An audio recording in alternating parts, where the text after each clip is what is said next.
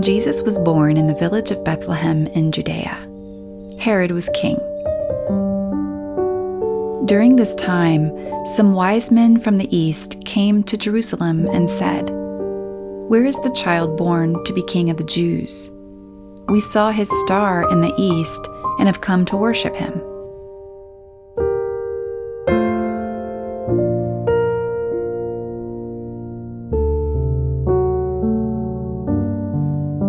When King Herod heard about this, he was worried, and so was everyone else in Jerusalem.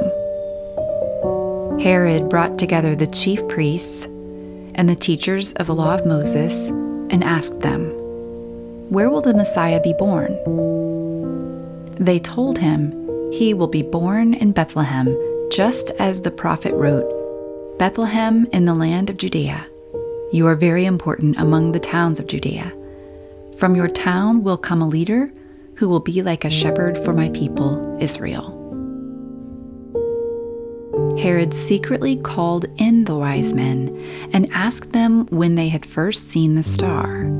He told them, "Go to Bethlehem and search carefully for the child. As soon as you find him, let me know. I also want to go and worship him." The wise men listened to what the king said and then left. And the star they had seen in the east went on ahead of them until it stopped over the place where the child was. They were thrilled and excited to see the star. When the men went into the house and saw the child with Mary, his mother, they knelt down and worshipped him. They took out their gifts of gold, frankincense, and myrrh and gave them to him. Later, they were warned in a dream not to return to Herod, and they went back home by another road.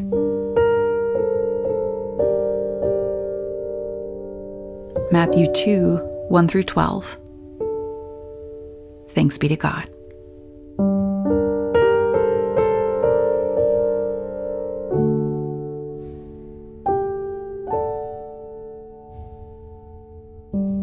It wasn't the first time men in power felt threatened and intimidated, and it wouldn't be the last.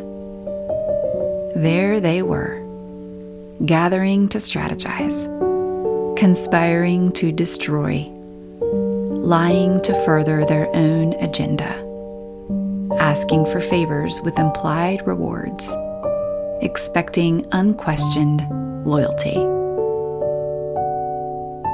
There they were, plotting to compel these wise men to act in accordance with their will. But what ultimately compelled the men from the East's next move wasn't the promise of power and prestige, but the light of a star, the maternal love of Mary, and the divine presence of incarnate God. What ultimately compelled them was a dream.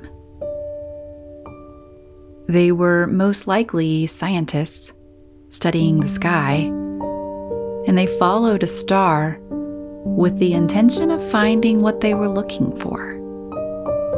When they found him, theirs was a genuine encounter with the hidden Trinitarian power of light, love, and presence.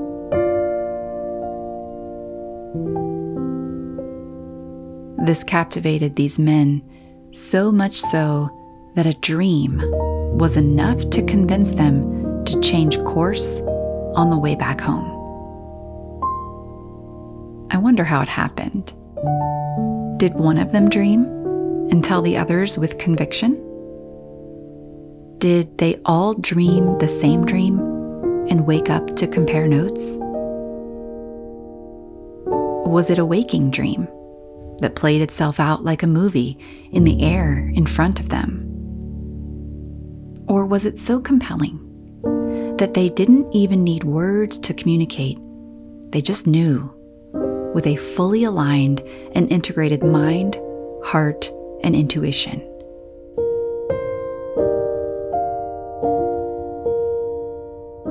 however it happened. It was enough for them to change their plans, defy the king's request, and chart a new course. What does it take to compel me to action?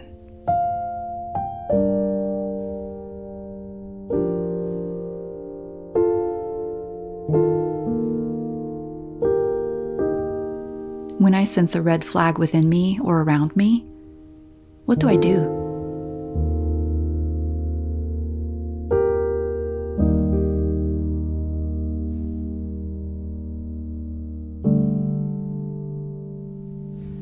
When spirit moves, do I notice?